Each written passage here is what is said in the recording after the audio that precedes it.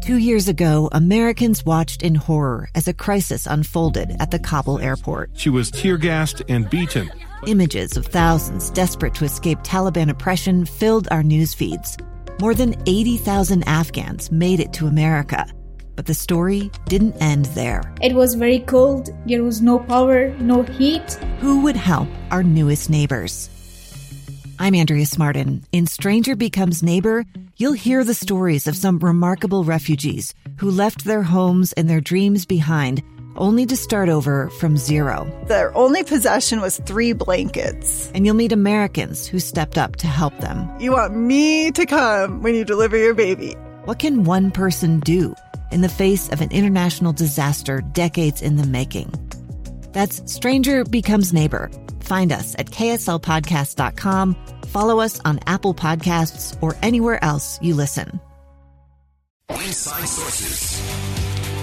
Welcome back to Inside Sources here on KSL News Radio. It's great to be with you today. I am Boyd Matheson, and if you missed it earlier on today, our good friend and colleague Amanda Dixon penned a piece searching for zero. That zero share, net zero in terms of emissions. And she had just a fascinating conversation with Tom Carter, who serves as Governor Spencer Cox's energy advisor and the executive director of the governor's Office of Energy Development. And Tom was kind enough to join us today so we can continue with the conversation, stay with the question a little bit longer. Tom, thanks for stopping in.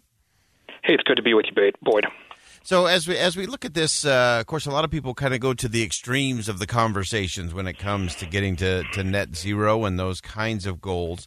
One of the things that really stuck out to me was your focus on that the market and the people are really going to drive all of this stuff in the end.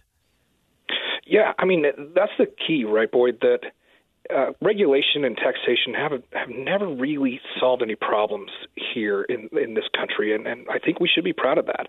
I think when people decide this is what they want, when the market decides this is the direction they want to go, then we're excited about that, and government should get out of the way of that. And as an administration, we should encourage what the direction the market is going, but we shouldn't try and manipulate the market. We should engage in quality conversations to ensure that we understand the direction the market is going. But at the end of the day, we should let the market choose our path. Yeah, I think that's it's so important. And so let's talk about some examples of that in terms of where that has worked well and where maybe the government intervention has slowed things down in terms of making that progress. Well, I think one great example is California, and I know that we all like to bag on California a little bit here in Utah, but I don't have a problem with that. Yeah. I don't think your listeners do either. So California has these really advanced goals about moving to as much green and renewable energy as possible, as quickly as possible, and that's laudable, right? We appreciate that how they want to move forward. But let me tell you what's happening in the energy market over there. In comparison to Utah, we saw this all summer long, where they had to do with both energy markets, durability, and of course wildfires, where their rates are significantly higher than those of Utah, and they have to turn off the power. It's just not durable. It's not available. Well, here we are in our market, and we have unbelievably affordable power. We have unbelievably durable power. Now, Boyd, I don't know about you. I think we're close around the same age. I grew up in my childhood in a small town in New Hampshire, and I slept with a flashlight next to my bed. And I recognize every town in New Hampshire is small, but and part of the reason why we slept with a flashlight next to my bed is because the power just went out, right, in the 70s and 80s. The power went out. It just was one of those things. Over the last 30 years, we've done a great job as a country, as a region, especially here in Utah, of ensuring that we have strong and durable power, to the point where people just think that electricity comes out of the wall. There's a lack of understanding. There's a disconnect of really where our power comes from. And so there's this mindset, and I appreciate it, where the vast majority of people would love our power to be cleaner, but they also don't want the trade-off of cost and durability, and neither do I.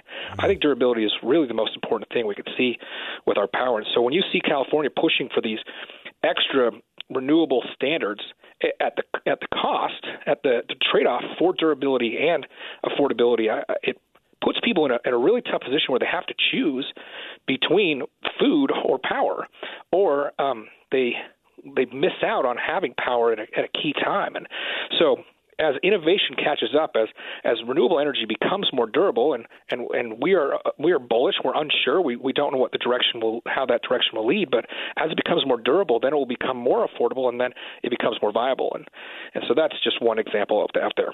And I think that's so important because often we do go to those extremes and really the false choices of it all. It's either you don't care about the environment and you hate science and all of that, or you're willing to forego your groceries in the benefit of the environment, and that's really not the reality for any of us. And so I want you to share with our listeners. You had this great example of a British cycling team that to me kind of gets it into a proper perspective in terms of, okay, what is the right approach to getting those improvements, because we do want to be stewards of the environment. We do want to leave a better place for our kids, and there's a way to do that.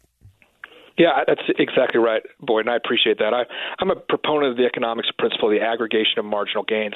Oftentimes we think about what is the big thing, the huge effort that we can do today that will change the world. And I often think that, if we focus on efficiencies and opportunities together, we can do great things. And the example we're talking about is a coach named David Brailsford, who was appointed to be the head of the British national cycling team about a decade ago when their team was a mess. They'd never won a gold medal. They'd never won a Tour de France, and they didn't have any extra new money. There weren't things that they could do, but he thought if they could do some small and simple things and aggregate those small and simple things together, they could really make a big difference. And these are minimal, but they worked, right? So you think about how well you sleep at night, and if we could improve our sleep, could we be better athletes? And they spent a lot of time on the road. He couldn't maybe change their mattresses, but he could do something about their pillows. So he invested in better pillows. He did the same thing with massage oils and a lot of different things. And he thought if we could aggregate that together, we could